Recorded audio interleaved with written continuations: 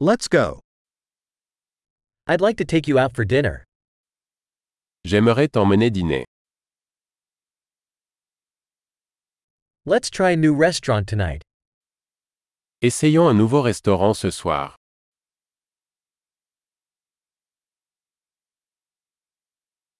Could I sit with you at this table? Puis-je m'asseoir avec vous à cette table?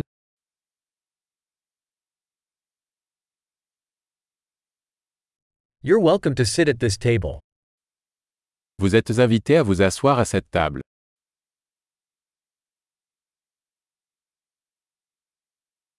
Are you ready to order? Vous avez choisi? We're ready to order. Nous sommes prêts à commander. We already ordered. Nous avons déjà commandé. Could I have water without ice? Puis-je avoir de l'eau sans glace?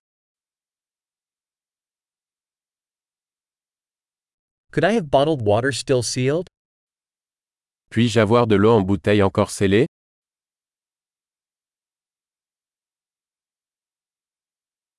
Could I have a soda? Just kidding, sugar is toxic. Puis-je avoir un soda? Je plaisante, le sucre est toxique.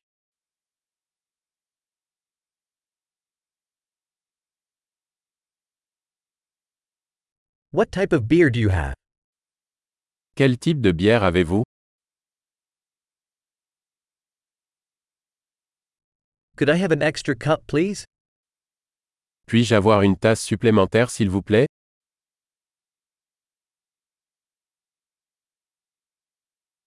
This mustard bottle is clogged. Could I have another? Cette bouteille de moutarde est bouchée, pourrais-je en avoir une autre?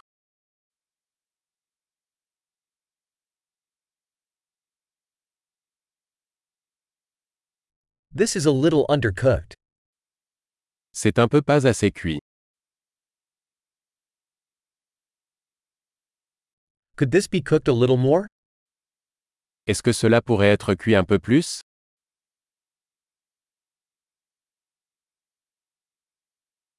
What a unique combination of flavors. Quelle combinaison unique de saveurs.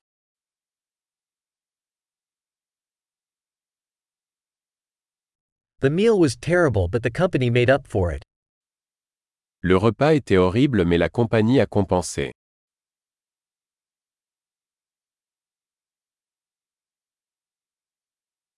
This meal is my treat. Ce repas est mon régal.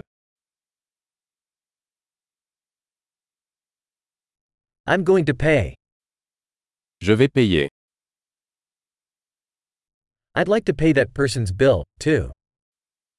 J'aimerais aussi payer la facture de cette personne.